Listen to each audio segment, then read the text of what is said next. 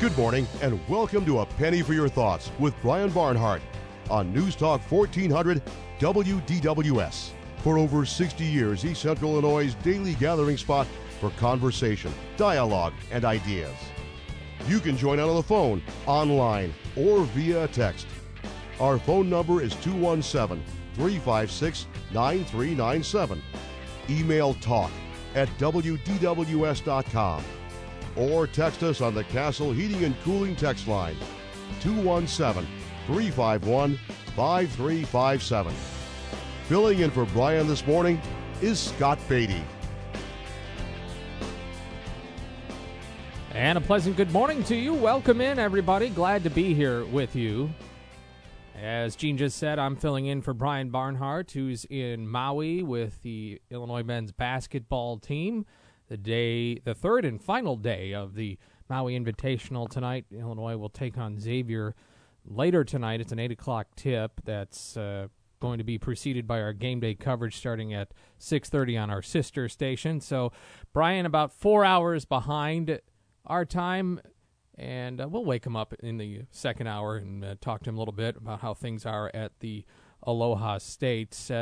We're at 30 degrees right now, but it is sunny, and school out today and the rest of the week. Hopefully, if you're around today, you're getting a little bit of time to relax. The day before Thanksgiving, sometimes a little bit slower paced if you're working, or maybe you're out and just getting some errands done, or just drinking a nice warm beverage and relaxing the day before Turkey Day.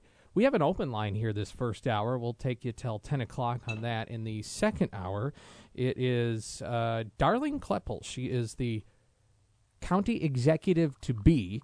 She'll be sworn in as the new county executive, the first ever in Champaign County on the first weekend of December. So she will come in and talk with us about how this transition is going to work, some of her priorities, and how the whole system gets up and running. It's akin to a mayor position at the county level, and there's only 2 counties in the state of Illinois that are doing this. Will County has already been doing it, and now Champaign County will have this county executive form of government. How you'll work with the board, how our veto is going to work, all those kinds of things we'll ask her about in the 10 o'clock hour. Also, Derek Peterson, he heads up Allerton Park and Retreat Center. They just got a big gift announcement for a garden, and we'll hear a little bit about that and what they have going on as we get into the winter months, and we'll wake up Brian in the 10 o'clock hour. Yesterday in the opening hour, we did an hour devoted to Illinois basketball because of the late game on Monday night, a chance for folks to react to that. We can certainly do that this hour. It's an open line, so we can go any direction. Can talk about sports, the Illini, any of that type of stuff, but also plenty of local headlines and local and national headlines to consider as we go along. And, same thing as how Brian offers it up, some possible conversation topics, but on this day of Thanksgiving, we can go, or day before Thanksgiving, go any day, any direction you like. I would open it up, too, if Thanksgiving, good for the soul, good for the spirit. If there's something you just want to jump on or text us about and say what you're thankful for heading into tomorrow, no matter what your circumstance is, go ahead and let us know what you're thankful for this year. All right, some of the headlines, a big one, locally, Champaign teachers and the school board have reached a tentative agreement. That means there will not be a strike starting on Monday, and school will happen as scheduled on Monday. The contract expected to be ratified on Tuesday, November 27th. We don't have details on what the agreements were. School board president Chris Kloeppel telling us today that compromises made on both sides. They feel good about the agreement. That is good news for everybody, presuming that everybody is reasonably happy with the contract. And some of the national headlines, President Trump condemning the killing of the Washington Post columnist in the Saudi consulate in Turkey as a horrible crime, but he has rejected calls from members of Congress for a tougher U.S. response. Trump has dismissed reports from U.S. intelligence agencies that Saudi Crown Prince Mohammed bin Salman may have least known about the plot to kill Jamal Khashoggi. And Trump on yesterday defied calls from U.S. lawmakers to punish the Saudi Crown Prince for the slaying. Also, Special Counsel Robert Mueller has secured from the president on-the-record statements whose accuracy the president will be expected to stand by for the duration of the Russia investigation. Trump's lawyers say the president has provided written answers to questions about his knowledge of Russian interference in the 2016 election, avoiding, at least for now, a potentially risky sit-down with prosecutors. First time Trump has directly cooperated with this long investigation. Those are some of today's headlines and some stuff we didn't get to yesterday. If you want to jump in on this, current acting Attorney General Matthew Whitaker earned apparently nearly $1 million from a right-leaning nonprofit that doesn't disclose its donors. This happened before he joined the Justice Department. That's according to a newly released financial disclosure form. The tax-exempt group Whitaker worked for is not supposed to support or oppose specific candidates, but its challenges have largely targeted Democrats. Whitaker used his role as a platform to question the ethics of Democratic presidential nominee Hillary Clinton. And of course, yesterday, Democrats began challenging the legality of the Attorney General, who has not been confirmed by the Senate. Making its way around the conversations around different places, Ivanka Trump apparently used some personal email for White House business. Of course, that has prompted some critics to point fingers at Donald Trump, saying it's kind of hypocritical because he was so adamantly against Hillary Clinton's personal email use during the 2016 campaign. And also something we didn't get to yesterday, no comedian will be at the White House Correspondents' Dinner next spring. What do you think of that? Last year's comedian Michelle Wolf called the White House Correspondents Association cowards in response. They're instead going to have a more traditional-style speaker, and comedians that have been up there in the past traditionally get up and lampoon the president, usually with the president in attendance, but Donald Trump hasn't been in attendance for the last couple, and what do you think about that? That's become a highly publicized event every year. Nerd prom, as they like to call it. Kind of the Oscars of Washington. Everybody comes out, who's who of Washington, and some celebrities go to that every year. And it's typically been a pretty harsh comedian that comes out and performs as well. So some of the things were on the table for us here are the pre-Thanksgiving table, if you will. I'm Scott Beatty in for Brian Barnhart. Open line, any direction you want to go.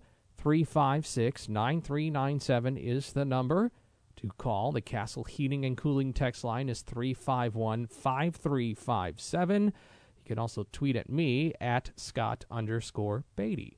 We're back with more of an open line, hour number 1 here on A Penny for Your Thoughts.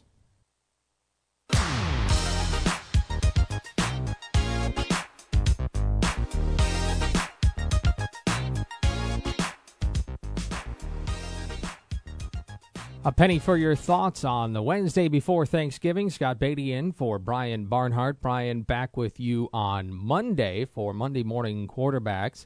No program tomorrow, no penny program, that is. We'll have holiday programming. And then Friday, something a little different during these hours. Ann Roten will be here. If you are a regular listener on Sunday morning, you're familiar with Ann and Standard Time. Well, she'll be spinning some holiday tunes for you on Friday morning as you're maybe out and about doing some Black Friday shopping or whatever you may be doing. So that's coming your way, a special penny edition on Friday morning after Thanksgiving with Ann Roten. 356-9397 is the number. It's an open line, any direction you want to go this morning. And the Castle Heating and Cooling text line is 351-5357. First up on the phones this morning, it's Jim. Good morning, Jim. Good morning. How are you? I'm doing well. Good. I called to talk about a couple of things. They're about the same topic, but I'm a local musician who is having one of my dreams come true. I am finally going to get to sing at the Assembly Hall. State Farm Center. Yeah, that's terrific. Yeah, I'm sorry. Yeah, State Farm Center. I'm old, so I just always remembered it as the Assembly Hall. I understand. But yeah, I'm getting the opportunity to sing. I would say the honor and the privilege, rather, to sing the national anthem before the basketball game on Sunday. terrific. That's at 1:15, right? 1 o'clock? Yeah, 1 o'clock, 1:15, somewhere around there, I believe. And I wanted to, the reason I called was to remind your audience that the national anthem is a song that I would hope that they would sing along with me. I'll be doing it a cappella. I studied the song when I went back to college, and so I know it note for note, and I will sing it precisely the way it was written. So it should be easy enough for folks to sing along. And I really encourage that, to, please stand up, sing the song along with me. I can't really describe how much pride I feel. I'm also a veteran of the United States Navy, but there's something really, really special about having the opportunity to sing that song before a sporting event. I've sang twice before a couple of volleyball games this past season also. That's terrific. Now, at 1 o'clock is the tip, and I'm sorry for offering up the confusion there. It is exactly at 1 o'clock is the tip for at the game. So I studied music in college, and I was an instrumentalist, but did a little bit of singing. And to me, the one thing about the national anthem is it's not the easiest song to sing. It has a big range to it. So I admire you for doing it because I can carry a tune, but it's sometimes a challenging song to sing. Well, thank you very much. I enjoy singing it, and yes, you do have to have quite a range in order to do so. I have a pet peeve, and that's seeing big professional stars taking artistic liberties when they get the opportunity to sing the national anthem. That kind of bothers me a little bit. I find it a little disrespectful, quite honestly. But because this is not an opportunity for you to show off your chops as a singer. It's an opportunity to have an honor and privilege of leading people, in our national anthem before a sporting event or something. It's a really it's an incredible honor. Yeah, it's kind of a who's it about type of thing. Is it about me, or is it about honoring the country and taking a moment to remember freedoms and all that? Yeah, when I hear some of those big stars going all over the place with the notes and doing all these, kind of vocal acrobatics, if you will, there's a place and time for that. That's on their stage, I don't think that that's the time to do that. But at any rate, I'd also like to say this, that the second time that I sang at one of the volleyball matches, it was before the Nebraska match. Mm-hmm. And we had some problems with the wireless microphone. And I had seen something like this on YouTube before, somewhere. I don't remember exactly where, but it was just one of the most beautiful things, Scott. And I know what was the problem was the cameraman from the Big Ten Network got too close to me. And I had a wireless. I have a video of it, and you can see when he gets too close to me, he's running down the line of Nebraska players. And he gets too close to me. Somehow it crosses up the wireless system. I see. And my mic starts messing up. But the entire audience, I mean, it seemed like everybody there jumped in immediately and sang with me and covered it up. And then the mic came back on, and it was a really, really neat experience. Yeah, I actually was there at that match, and I remember that moment. It was pretty cool. I didn't realize what was causing it, but I remember the mic cutting out and everyone just singing along, and kind of exactly what you're looking for anyway, without amplification. So pretty neat. All right, well, yeah, hey. I thought that it was special. Yeah. Hey, Jim, congrats, and I'll be there at State Farm Center on Sunday, so I'll look forward to singing it with you. Thanks, Scott. Okay, happy Thanksgiving. And to you, too. 356-9397 it's an open line here on this Wednesday before Thanksgiving. 217 texture on the Castle Heating and Cooling text line says, with the holidays approaching, remember to tip the easily forgotten ladies and gentlemen that work tirelessly to deliver your gifts. Not Santa Claus, but your FedEx, UPS, DHL, and postal carriers. We work harder than the elves. Good word there. All right, back to the phones. And Tony has a thought about the national anthem. Hey, Tony. Yeah, I'm proud of that guy. I'm happy for him, but I'm the complete opposite. I think it's disrespectful to sing the national anthem at all at a basketball game. I think it's a very important song, and I think it should be saved for something more important than a basketball or football game. A great example of this, like the day John McCain's funeral procession proceeded, that's the day to sing the national anthem, not trivialize it and sing it every single sporting event. I mean, they sing it at kindergartners' basketball games. Like, and the more you do something, it makes it less special. And I think it should be saved for those very special times. That's an interesting take. I've never thought about it that way. Have you thought about the pledge? Kids say that in the morning every day at school. Yeah, I think on Veterans Day would be a good day for it. On holidays that reflect, our freedoms, the 4th of July would be a great day to say it. But to do it every day, it just makes it not as important and not as special. And, if I were Shad Khan and owned the Jacksonville Jaguars, the day they started protesting and getting, all up in arms about the players kneeling, that's the day I would have said, we're just not going to do this anymore. We'll do it at the Super Bowl once a year. Yeah. It's the most important game. I see. That's my thoughts. I'd be really curious to know, I don't know this, are national anthems sung on a regular basis in other countries before sporting events, or when are national anthems performed in other countries and what occasions? I'd be curious to know. Is this a uniquely American practice, or is it? Well, I know in Canada they do it for sure, but I don't know about other places. So if anyone knows about that, I'd just be curious to hear that. Appreciate you sharing your thoughts, Tony. Yeah, thank you. Yeah, a little different perspective there from Tony on the national anthem. All right, an open line. We're talking about the national anthem here on the day before Thanksgiving. That's the fun of this segment, any direction you want to go. We're back with more. We got local news in a moment, more open line, and we'll remember a fun Thanksgiving TV moment as well as we move along on A Penny for Your Thoughts. Join us tonight for Fighting Illini Volleyball at 6 as they tangle with the Spartans in East Lansing. Dave Lone with the play-by-play tonight at 6.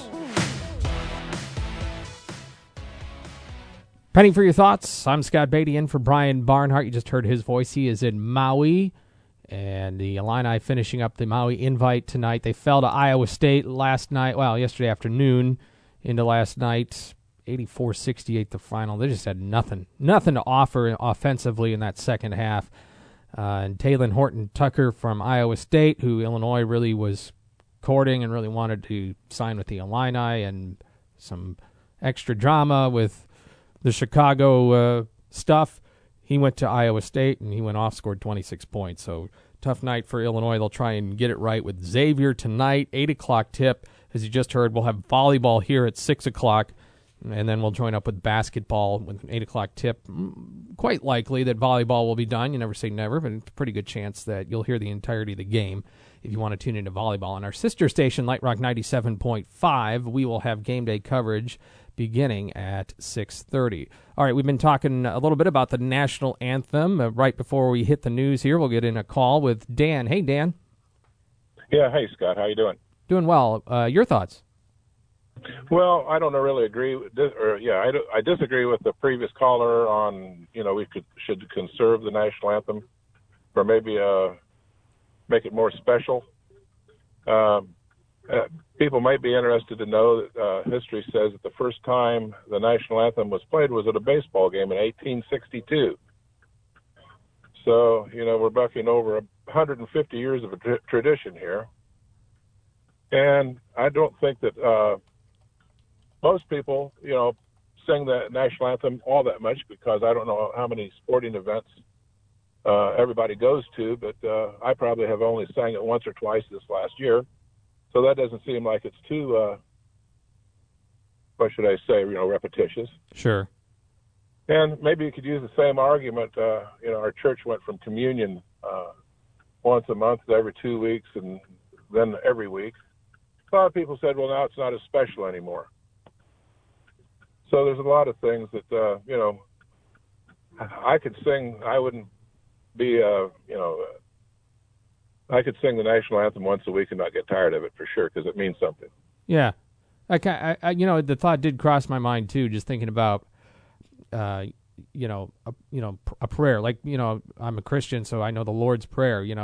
I can say that prayer, and it can just kind of be a rote recitation and not really mean anything, or I could really take time to think about the meaning and make it a meaningful prayer. This isn't to be a discussion about religion. It's just, how do you make something that you do repetitiously and make it meaningful or not? So. I guess to each their own, but I also just appreciate thinking about for a moment, what if you didn't do the anthem all the time? Is it something you take for granted when you think about it? So, all right, Dan, hey, I appreciate you weighing in on that. Okay, thanks a lot. Bye-bye. Open line here up till the top of the hour. Right now it's local news. Michael Kaiser with the latest. A Penny for Your Thoughts with Brian Barnhart continues on News Talk 1400 WDWS. You can reach out to us on the phone at 217-356-9397. Email talk@WDWS.com or text on the Castle Heating and Cooling text line 217-351-5357.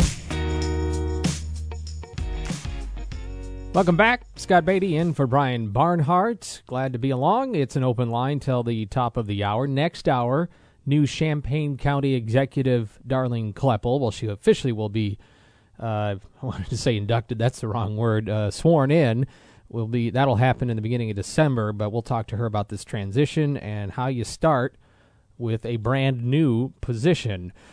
And then also Derek Peterson from Allerton Park and Retreat Center will wake up Brian out in Maui before this is all said and done in the next hour. Adam Austin is our producer and engineer. Appreciate all his fine work. We've been talking about the national anthem. All started with Jim, who called in the first hour and said he'll be singing on Sunday at the State Farm Center before the men's basketball game and is hoping everyone will sing along. And he also mentioned that he doesn't care for a lot of artistic license taken by national anthem performers. Another caller suggested that we should not sing the national anthem so often, to keep it a little bit more sacred, if you will. I don't know if that was the word used, but just to keep it a little bit more special. And now, and then another caller said, no, we should sing it as often as possible, and especially around sporting events when it was first sung. Mark texts in, I disagree with Tony. The national anthem should be sang as often as possible. We should always respect it when played and should teach our young the same. Go USA. That's Mark. A 217 texter says to your caller, Tony, just wonder if he tells his wife and kids he loves them every day or just special occasions. And another 217 texter says, I don't want to live in a country that didn't play the national anthem at sporting events, especially since I'm a disabled veteran of the U.S. Navy. That's perspective of Tom. So that is been a discussion point here so far. If you want to weigh in on that, certainly can do so. We can go any other direction. Day before Thanksgiving, I always think about this from TV, and in fact, this is now 40 years old this month. Do you remember this episode? And I think I hear something now. The crowd is moving out into the parking area. And, oh yes, I can see it now. It's a helicopter. And it's coming this way. A helicopter? It's flying something behind it. I can't quite make it out. It's a large banner. And it says, Happy Thanksgiving.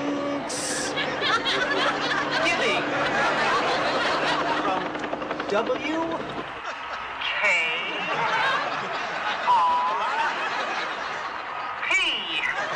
What a sight, ladies and gentlemen, what a sight. The copter seems to be circling the parking area now. I guess it's looking for a place to land. No, something just came out of the back of the helicopter. It's a dark object, perhaps a skydiver, plummeting to the earth from only 2,000 feet into the air. Second to the third. There's no parachutes yet. Skydivers. I can't tell just yet what they are, but... Oh, my God, they're talking! Oh, Johnny, can you get this? Oh, they're crashing to the earth right in front of our eyes! One just went through the windshield of a parked car! Johnny, this is terrible. The running around pushing each other? Oh, my goodness. Oh, the humanity. Thanks for that on-the-spot report, lads. For those of you who just tuned in, the Pinedale Shopping Mall has just been bombed with live turkey. Film at 11.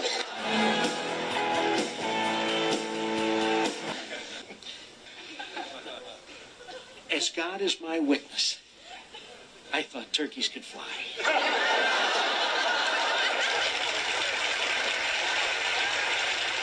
All right, one of the great Thanksgiving episodes on television from WKRP in Cincinnati. That episode is now 40 years old.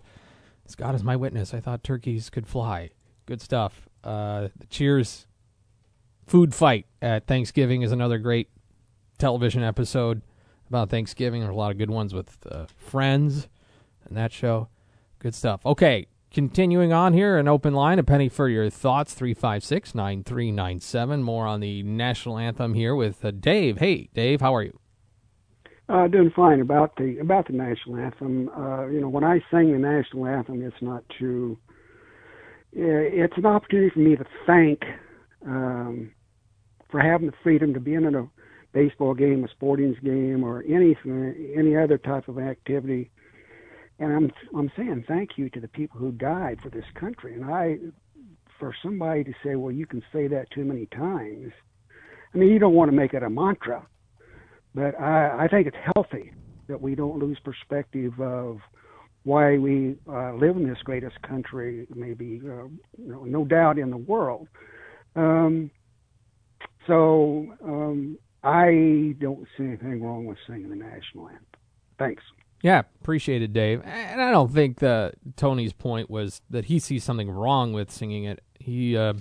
I think his point is let's not let it get watered down. Now, I agree. I don't think you take it away, you make it more infrequent just to make a point. But if you stopped and said, what if I don't do this so often?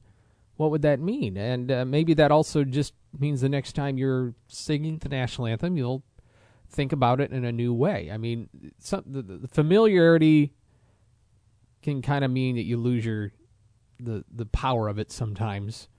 But on the flip side, if you don't do it so much, then what's the point as well? So some of the thoughts that we're bouncing around here on A Penny for Your Thoughts. We can keep this up. There's, of course, any other direction you want to go.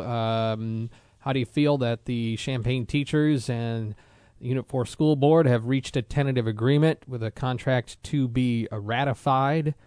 We also mentioned Ivanka Trump using personal email for White House business. Do you feel that's a hypocritical thing to do, or is this much to do about nothing? Is it a different case than what was made of Hillary Clinton? And is there anything else you're thankful for today? Anything you want to let everybody know just what you're thankful for, either for personally in your life or we ought to be thankful for? You can let us know. 356-9397 is the phone number, and the Castle Heating and Cooling text line is 351-5357.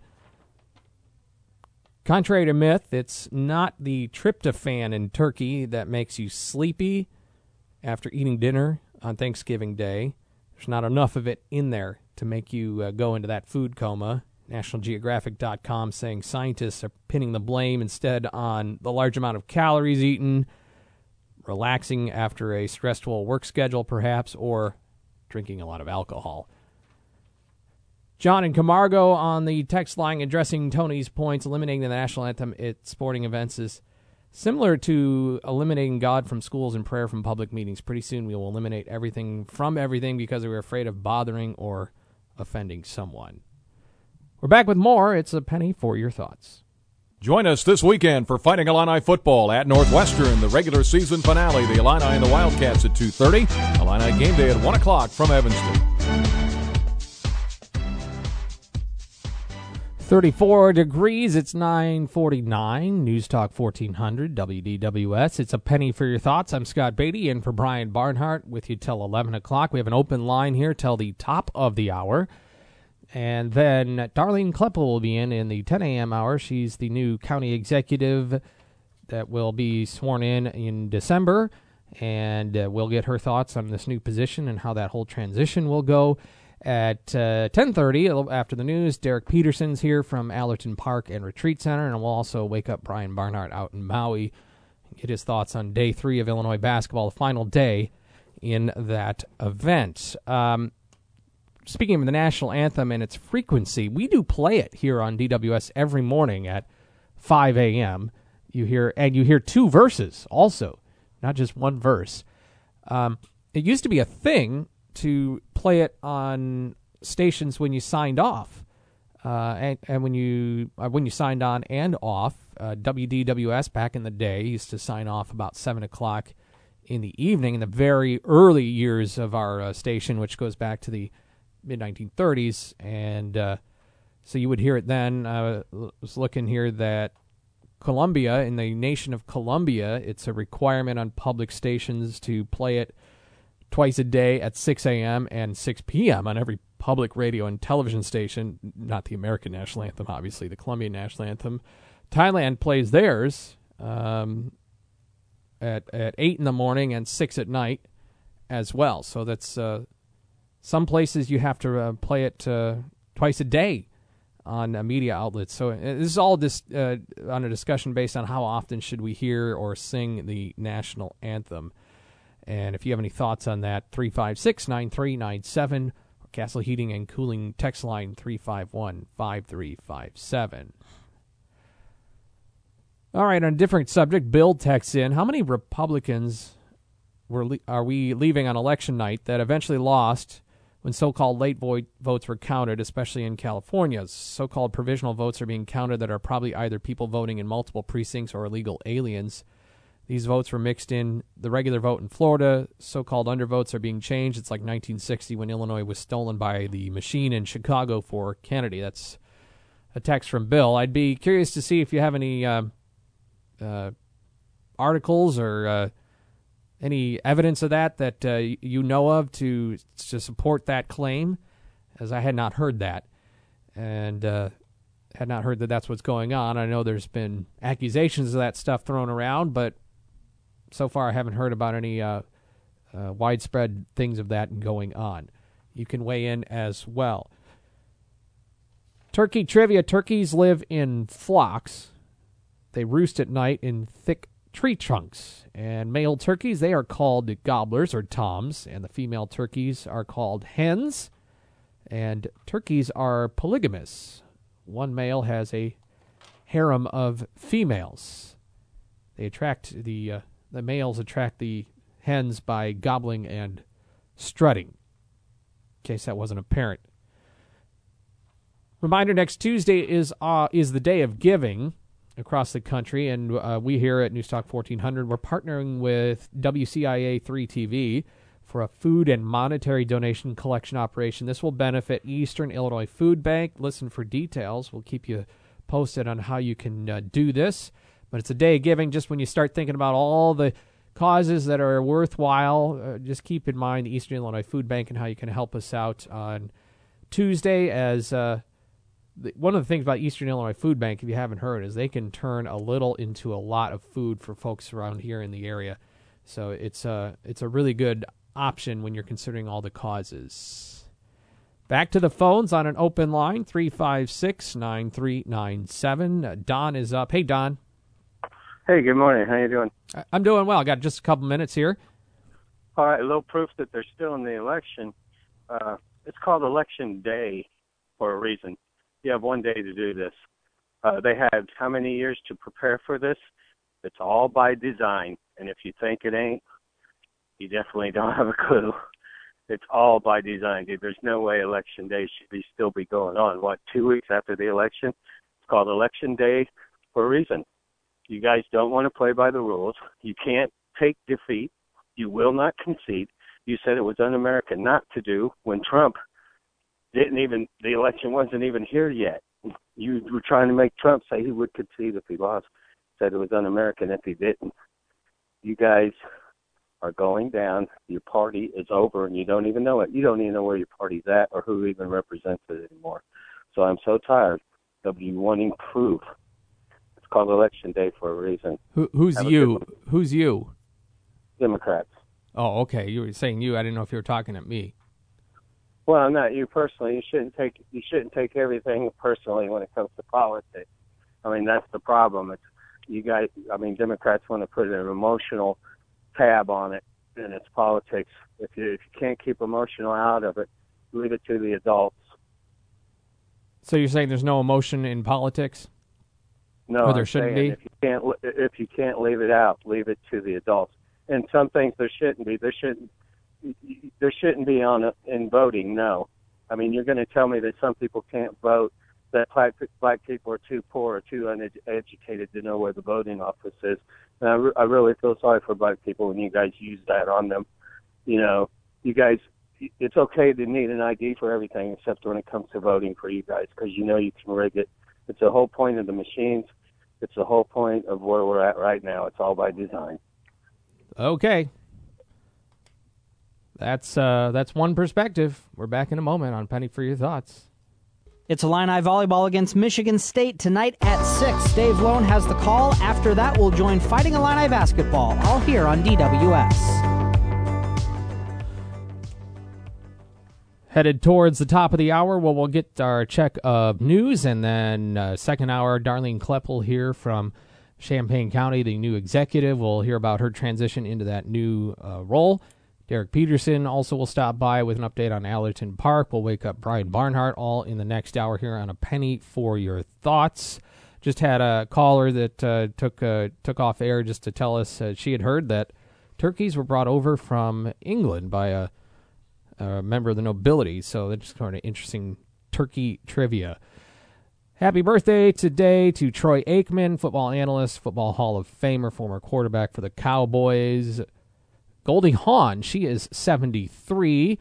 Michael Strahan, also a former NFL player, now Good Morning America co-host, he is 47. Some of the birthdays today. Coming up tomorrow, no traditional penny program, no regular penny program. We'll have Thanksgiving programming for you Friday. Ann Roten will be with you, and we'll play some holiday music from 9 to 11 to help your Black Friday shopping or whatever you're doing to get into a holiday mood. CBS and local news next. More Penny for Your Thoughts right after this. It's News Talk 1400, WDWS Champaign-Urbana, a News Gazette media station. It's the second hour of A Penny for Your Thoughts with Brian Barnhart on News Talk 1400 WDWS. You can reach out to us on the phone at 217-356-9397. Email talk@WDWS.com or text on the Castle Heating and Cooling text line 217-351-5357. Now, here's Brian Barnhart.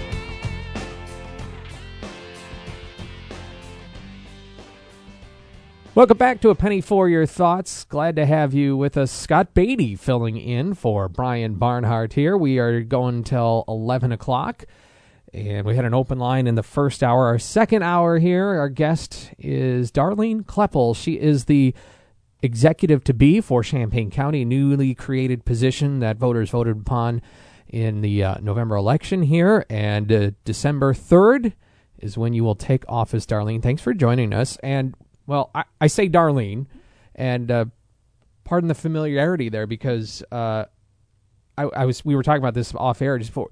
You know, if Mayor Finan is here, say Mayor Finan, or if Mayor Marlin is here, Mayor Marlin. But how does the county executive? How will you be addressed? That is a good question, and I haven't given that much thought yet. But it could be County Executive Kloeppel. It could be Madam Executive. I'm not sure exactly how that will go. Well, I think this is the first time anybody's been in this position, so you could set some precedent here that you would. I mean, Your Royal Highness. Yes, I'll Your have Majesty, to think about that. I mean, that may be a little over the top, off-putting to some, but I'm just saying you have an opportunity here. Executive Kloeppel, right now, Executive-elect Kloeppel. Yes.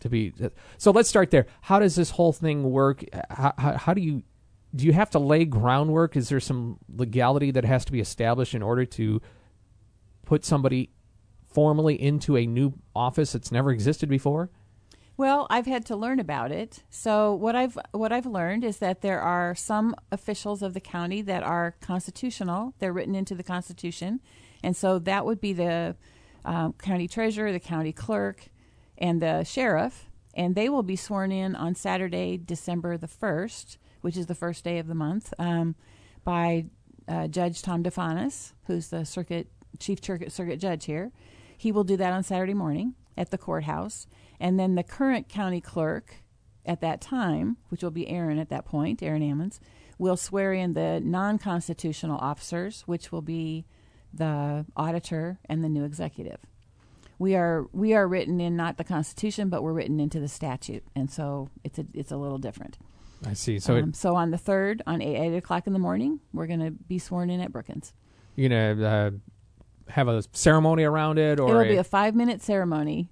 It's going to be a 5-minute early morning ceremony to start off the day. Perhaps some bagels? Perhaps some bagels, yeah. Something to sort of celebrate the event. Someone suggested I need a sash or something, so I don't know. We haven't gotten that far.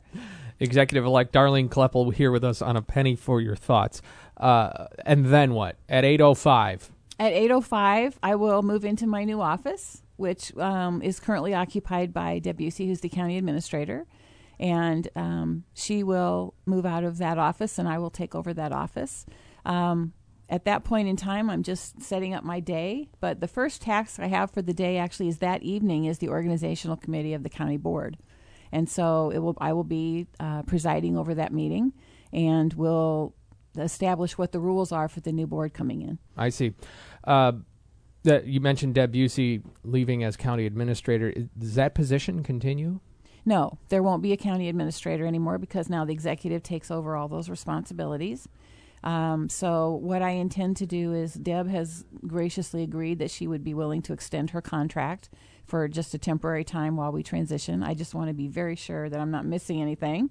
And there would be probably, I plan to hire a deputy just like the other officials have deputies. And so that position will be defined. The county board is responsible for defining the positions of the county, and then we'll be able to hire a deputy for my office. So you cannot establish staff positions on your own? No, that is the actual budget, and the county positions or salaries are set by the county board, the salary ranges. So they have to have a position with a salary range to hire someone into.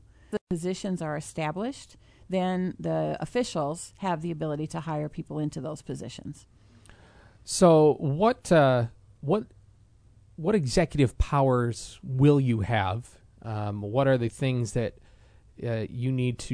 that you could do if you can't just say, can you issue executive decrees that we're changing the name of the county or something silly like that? No, it's very much a cooperative effort.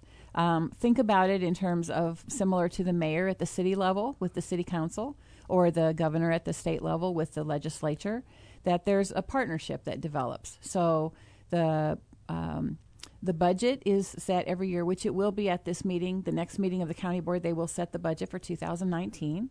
And at that point, the officials are given their budgets, and they work within those budgets to accomplish the tasks that are required.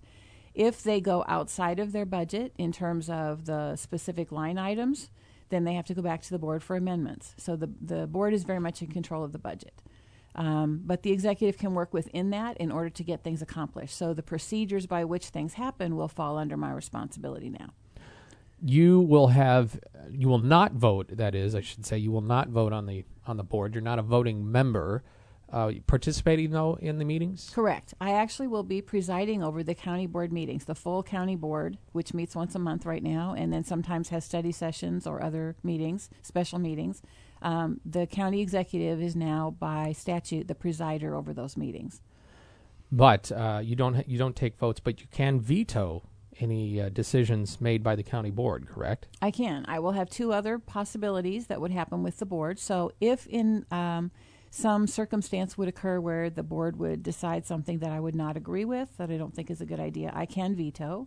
I do have that ability. And then the board would have to have a 3/5 majority or a supermajority in order to override the veto. The other thing is that when there is a tie vote, which our board is possible because there are 22 members, so there could be an 11-11 vote. And if that were to occur, then I would be able to break the tie. Darlene Kloeppel is with us. She is Champaign County Executive-elect.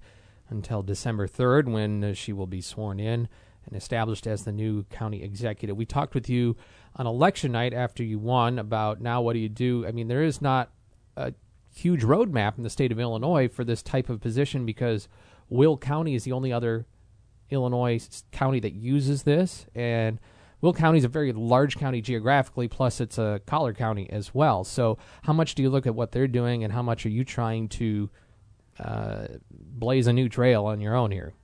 Well, it's going to be a combination of things. I have already spoken with Larry Walche, and I had lunch a few months ago, and a very good conversation, and he is available as a resource to me if I should need to check in with him on certain things.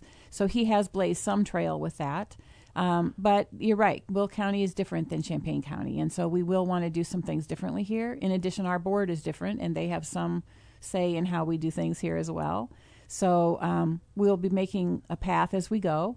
I think I have a good relationship with board members, so we've already got to start. I've spoken with several of them already about just different ideas that they would like to see put forward and how we might do some of those. So I'm looking forward to doing that. Speaking of the roadmap or a timeline, what might you want to establish or get going in 1 month, 6 months, and the first year? I mean, what are the immediate priorities, the medium range priorities, and long term for you? Okay.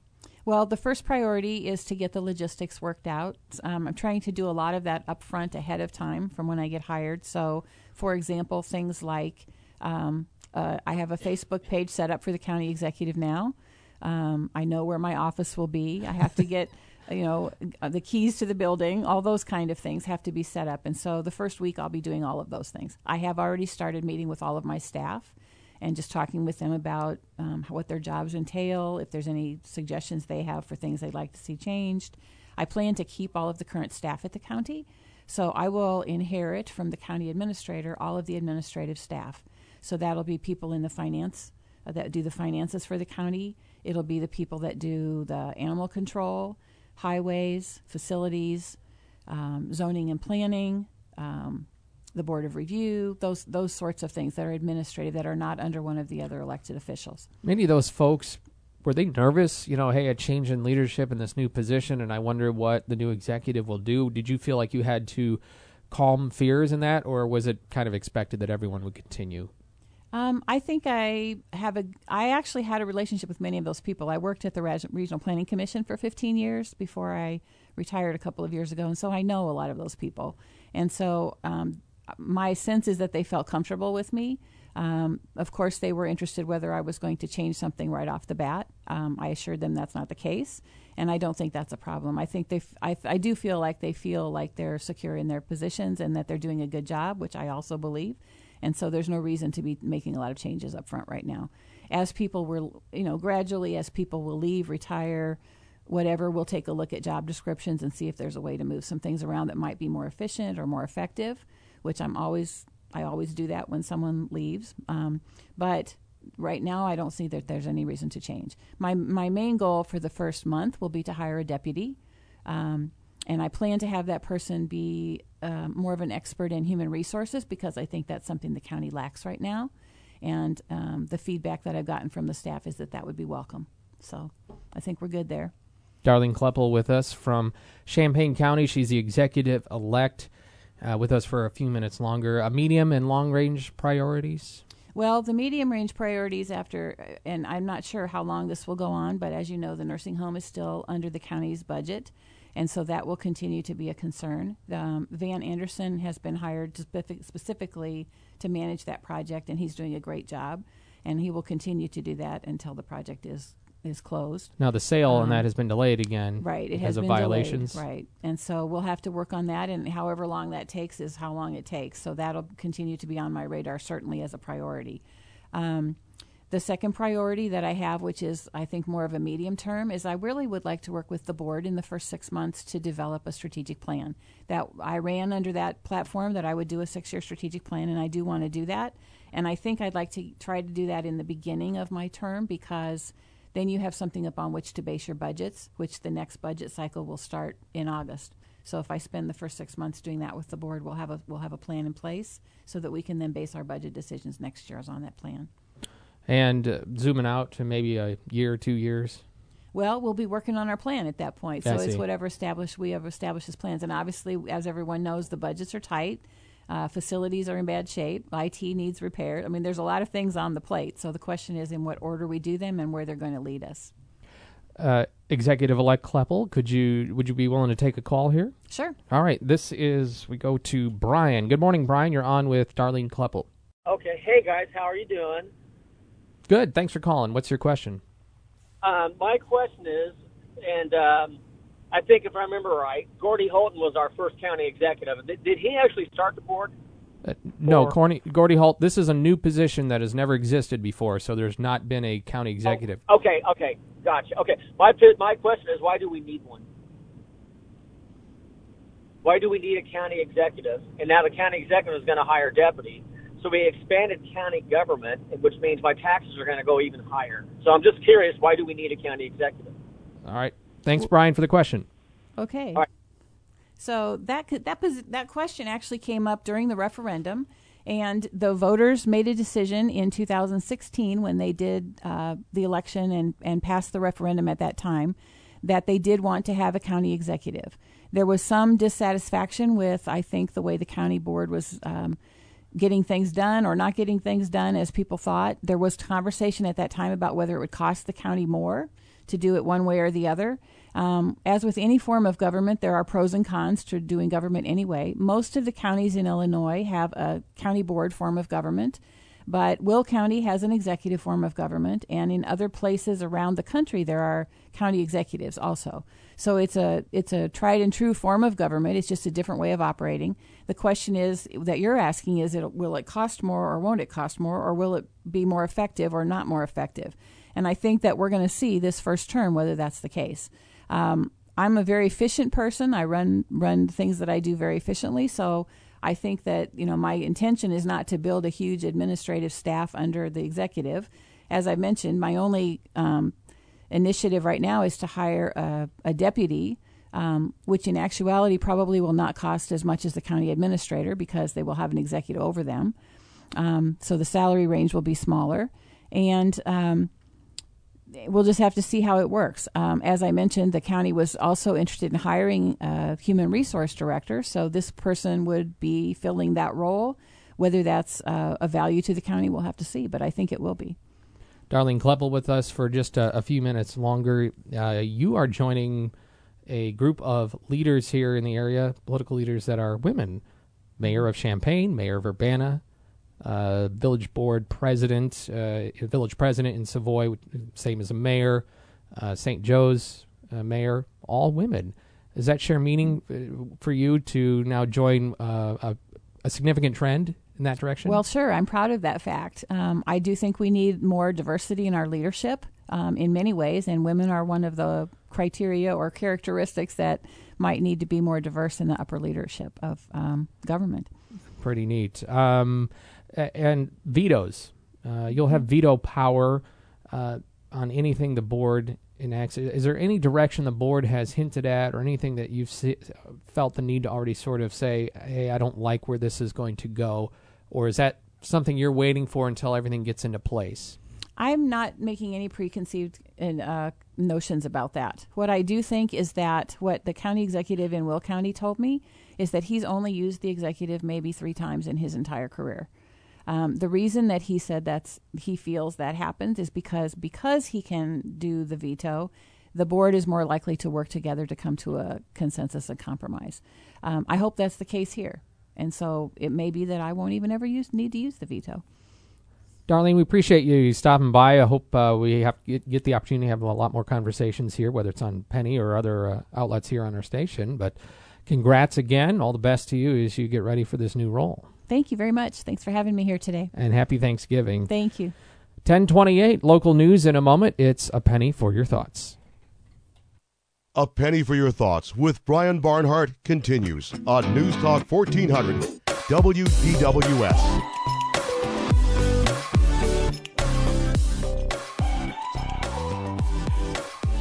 Scott Beatty here with you in for A Penny for Your Thoughts, taking you to the top of the hour in for Brian Barnhart. We're not letting him off the hook entirely. We will wake him up from his Maui trip in just a little bit and get his thoughts on Illinois basketball on the last day out there in Paradise. In the meantime, we have our own little version of Paradise, not too far from here in Champaign, out in Piatt County in Monticello. It's the Allerton Park and Retreat Center. Derek Peterson runs that. You like how I set that up for you? I do. That was perfect, Scott. Thank you. And you did not ask me to do that. No, for once, no. You had it right on. Yeah, well, great to have you here. You just got a big gift. We did. Yep. I feel like every few months we talk, and you've got a new thing going on, and that's good. Lots of good happening. So tell us about the good news. Well, so just let's see. This summer we were approached by the Brim family. Barry Brim was a local photographer here in town. He worked at Carl Hospital, and he passed away at a young age. And his sister and brother-in-law came up, and they said, he took a lot of great pictures at Allerton. We're interested in some of the spaces out here, and so we were looking at some of the vistas that are created at Allerton, and one that particularly caught their eye was the Triangle Parterre Garden. And when I say the Triangle Parterre Garden, a parterre is a formed hedge that's usually trimmed pretty tight, and we have the square parterres, which everybody knows is right out in front of the visitor center, but the triangle parterres, which are between the visitor center and the Adams statue, it's kind of difficult to see because they're not triangles anymore. They've been shaded out over the years, and the garden's just overgrown. So we've been looking to renovate that garden to bring it back to sort of the historic historic way it was built and supposed to be. So the Brim family is going to help us do that, and they got on and gave us a great gift, an endowment of sorts, and some current use money to renovate that garden and then endow it forever. So we got money to take care of it and keep it real nice. Well, I'm excited because I know some of the people that curate, manicure, take care of all the grounds there, and they don't have enough to do. So right. I'm excited they get to do this now. But it's a big undertaking. How do you get going on all that? Well, so it is, and it's going to be a bit of a shock to the senses too, because we did this recently down in the Foo Dog Garden, which was back I think in about 08 or 09. We went through there and we pulled down all the old Norway fir trees, white fir trees that are in that garden that were originals to Allerton, and they're 70 feet tall and kind of crashing down on Foo Dogs once in a while. And so we decided that it was time to take that garden down and then replant it. And the garden's really a living thing. It grows, it changes over time. And so we'll do removal this winter when things get a little bit cold and firm up a little bit, although it's firming up right now. The soil's firming up. And then in the spring we'll come in and replant the whole thing. And so we'll probably use some volunteer help around spring break. We've got a great bunch of volunteers out there, and they're all anxious to get a shovel in hand when it comes to the springtime. So we'll remove in the winter and plant in the spring. Do you have a big background in horticulture or landscaping, all that? So well, personally, I was a U of I grad in horticulture. I graduated, I think, in 2003 when the university still had U of I still had a horticulture program. And so I've been in landscaping most of my life. And been doing this, and actually when I started at Allerton, I started as a grounds as a park attendant. So I started planting flowers and removing hedges and things like that. So I know it sort of from the ground up, and I know that the guys and gals that we have working out there, they on staff are great, and they'll be able to handle this no problem. Yeah, indeed. What's interesting about this new project is part of it is to, as you said, things have gotten overgrown. Kind of sounds like it's correcting things back to what Robert Allerton wanted. Right. So when you look at it, the arborvitae, the big ones that are there, they're 30, 40 feet tall, and they've shaded out those privet hedges, the tight privet hedges that are supposed to be triangular in pattern.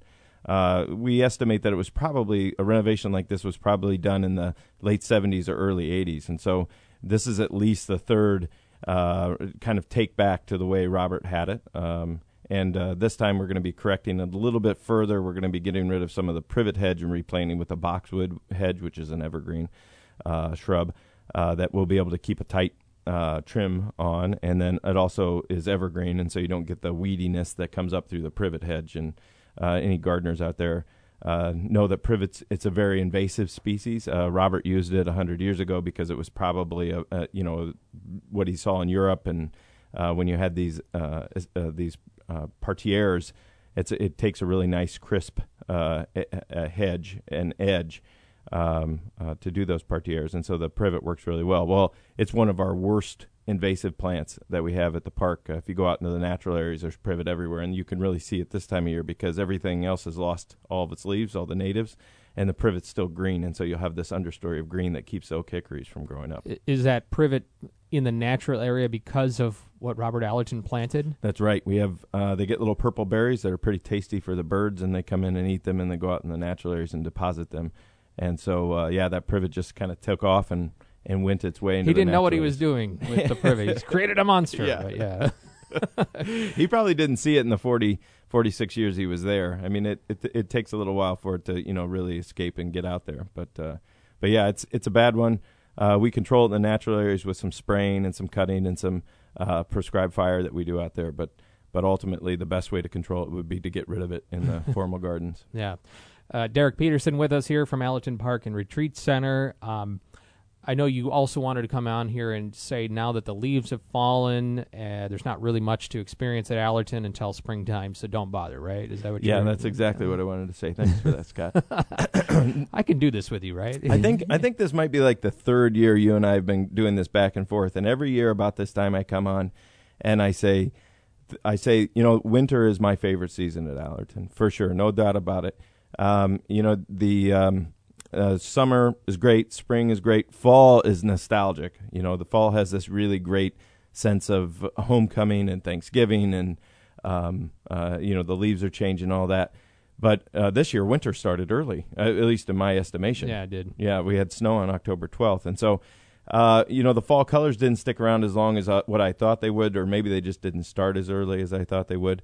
But then we, back in about 2012, we decided that we were tired of being so sleepy and hibernating through the winter. And so we actually took it upon ourselves as a staff and as an organization to start creating events at Allerton that were very specific to winter months and getting people out during those winter months to experience Allerton in a time that most people, kind of put it away for this season and then come back out in the spring. And so a few of the things that we've been trying and been very successful at. I heard you earlier talking about what you're thankful for. Well, I'm really thankful for my staff. My staff has done a great job creating the holiday season at Allerton. It's becoming something that I think we can really hang our hat on. About 4 or 5 years ago, we took the holidays and we said, you can come home to Allerton. You can really come back. We're gonna light it up. We're going to have a festive atmosphere. We're going to celebrate the holidays for more than just the 2 weeks around the end of December. We're going to start in early December, right after Thanksgiving, and we're going to go till mid-January. We do that in a number of ways. We have this lit walk, the Kirby Winter Wellness Walk, which we're actually expanding this year, making it a little bit longer. I've heard really good things about this, and I want to make it a priority to get out for this. Yeah. Well, we're going to give you the opportunity this year because we actually built events around this to give people a chance to come out and see it, and then also while they're there, participate in some other activities that are going on. And so December 7th, the opening night for that Winter Wellness Walk. We haven't taken a measuring tape out and figured out exactly how long it is. It's a little longer this year, and we have some dark area components. And so the idea of it isn't something like you're going to experience twinkly lights and Christmas music. It's more about celebrating the natural areas after dark. And so we try to call out different components of the natural areas. We put lights on trees. We showcase different areas. And we actually have a dark area this year. That's going to be interesting to see how people react to it. But we're going to let the natural areas be sort of natural. And so we've cut this trail and give people the opportunity to sort of really experience darkness as it's supposed to be experienced. And Allerton is a dark, place. And then you'll come out of that and you'll be lit back up with lights. But December 7th, we have opening night. We'll have food trucks. We'll have some entertainment. The mansion will be open. We're gonna be charging to get in. There'll be an admission price for that. That's the only night we'll be charging for the light walk. The rest of the nights will all be free.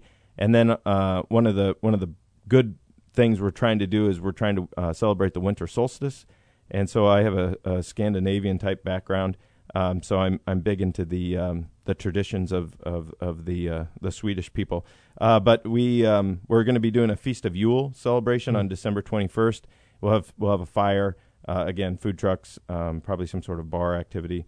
and then again that walk. So we're really trying to get people active in the winter months when maybe you don't feel like being active and it's a little darker. But we're trying to celebrate that. The days are shorter, the nights are longer, and come see what the nights have in store. It's this Scandinavian, this like hygge image that's popular now. With just the comfy, cozy things of winter, and I'm really intrigued by this light and dark thing through the walk. So that's okay. That starts December 7th and carries on. We go through the second week in January. Last year we had to cancel a week because it got too cold, so we actually pushed it out a little bit further. But yeah, we really are just trying to get people out, get people active at Allerton, and enjoy that dark and the natural components that we have to offer. Derek Peterson from Allerton Park and Retreat Center, and you can follow Allerton on Twitter at Allerton Park UI. Derek, happy Thanksgiving to you and your family. And to you, Scott. Thank you. Appreciate it. We'll come back with Penny for your thoughts. We'll see if we can rouse Brian Barnhart out in Maui. Join us this weekend for Fighting Illini football at Northwestern, the regular season finale. The Illini and the Wildcats at 2:30. Illini game day at 1 o'clock from Evanston. All right, 10:51 here on A Penny for Your Thoughts. Scott Beatty filling in for Brian Barnhart out in Maui. Illinois basketball tonight. 8 o'clock is the tip. Our game day coverage starts on our sister station, Light Rock 97.5, at 6:30 while Illinois volleyball is going on, and then we'll join up here on this side with basketball at 8. Illinois has lost the first two ball games to Gonzaga and Iowa State. Tonight they get Xavier. Let's go out to Tropical Paradise, Brian Barnhart, and you're 4 hours behind, Brian, so good morning, sunshine. Hey, how are you? I'm doing great. We're having a good time here. The sun is out again. I know on Light Rock with Mike in the morning, I think he wakes you up when you're on the road, too, and gives you a wake-up call, right? So Yeah, no, that's okay. I had an alarm set for about now anyway, so you were it. Good. That's what we're here to do. This is day 3. Besides the game, what is the itinerary of the day for the team and for all that? Well, they will do their typical. They may go do another shoot-around since the game is later tonight. Had the game been earlier, obviously a lot earlier, if they'd won, they'd play the first game of the day here in Maui. So I think they'll do probably a shoot-around at the local high school, which is up in the hills here in Lahaina, and then do their pregame meal, all their prep work. They'll do that about noon Hawaii time, and then play the game. So it'll be kind of a typical routine. I've noticed with the over the years routines, whether it's football or basketball, they try to keep everything pretty much the same on game day. So there's not many surprises once you start getting ready for games. They do things the way they want to do it. And that game yesterday, boy, it just seemed like Illinois could not get anything going offensively. Do you think it was a big letdown after the loss to Gonzaga, after being so close to upsetting Gonzaga? Oh, I don't know. Maybe it was a very quick turnaround. Usually, even in the Big Ten tournament, if you're playing when you're playing back-to-back days potentially like this, usually you're in the afternoon session and then again in the afternoon session, and they'll never use that as an excuse. But it was a very, very quick turnaround. So they came out a little sluggish, but the foul, they've been fouling too much. That's obvious. And Georgie, they just can't afford to have him be out of the game so quickly. I think it just kind of took them out of their rhythm early, to have Frazier and Deshaunishvili both out so fast in the game. I mean, Georgie played 3 minutes in the first half. But they made up for it. Griffin, was able to come up big. Allen played really well, and Jordan hit some big shots. But in that second half, Iowa State came at them, and they warned them in the scouting report yesterday that Iowa State's going to take big punches at them, and it was in that second half when they really threw, metaphorically, some big uppercuts with the big run, and Illinois just kind of broke down on both ends of the floor. Couldn't get stops, couldn't hit shots, and once they got down, by a pretty big margin, it was over. Yeah. Of course, Iowa State's Taylor Horton-Tucker, he had a huge game, and I don't know how much it was playing in for the players because Taylor Horton-Tucker was a big target recruiting-wise for Illinois, and then he chose Iowa State, and may have been some politics and all of that. Did you sense there was that layer going on, or, hey, he's just a really good player? Well, he's a really good player. It's hard to tell what's going through, kids' minds along the way as they're on the court. But, he hit the first shot of the game, hit a three right off the bat, and they didn't score again much the first half.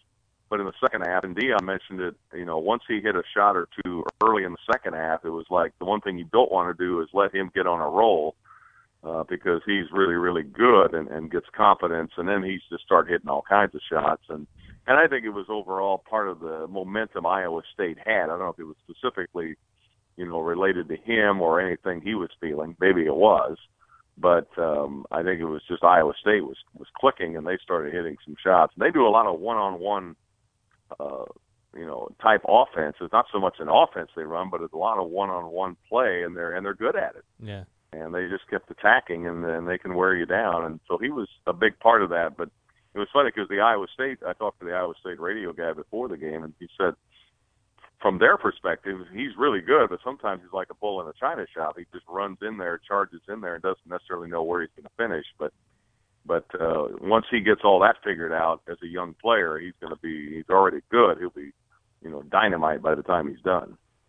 Well, hey, Brian, we're enjoying your call, win or lose, missing you here, and I'll keep the seat warm for you a little longer, and you'll be back in it on Monday morning. So enjoy the last pineapples and luau's and beaches and surfboards and rainbows and all that good stuff out there.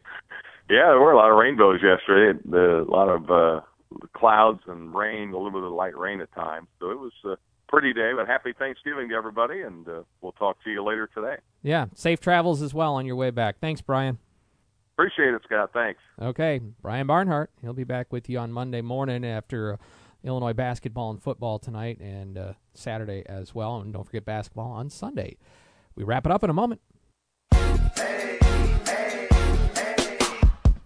All right, it's been a good couple of days with Penny to be visiting with you. Brian back on Monday with Monday Morning Quarterbacks and a nice open line. In the first hour, Darlene Kloeppel was with us in the second hour here. Also, Derek Peterson from Allerton Park and Retreat Center. We just talked to Brian as well. Don't forget Illinois basketball tonight. Tips at 8 against Xavier. Tomorrow, no Thanksgiving Day Penny show. We'll have holiday programming. Friday, Ann Roten will be with you to bring you some holiday music if you're out and about doing your Black Friday festivities. And don't forget, we're having our Day of Giving with WCIA next week to benefit the Eastern Illinois Food Bank. We'll do that on Tuesday. Details coming. It's News Talk 1400 WDWS Champaign-Urbana. Happy Thanksgiving, everybody. This is CBS News on the Hour, presented by Liberty Mutual Insurance. I'm Jim Taylor. It's crazy out there. Just insane.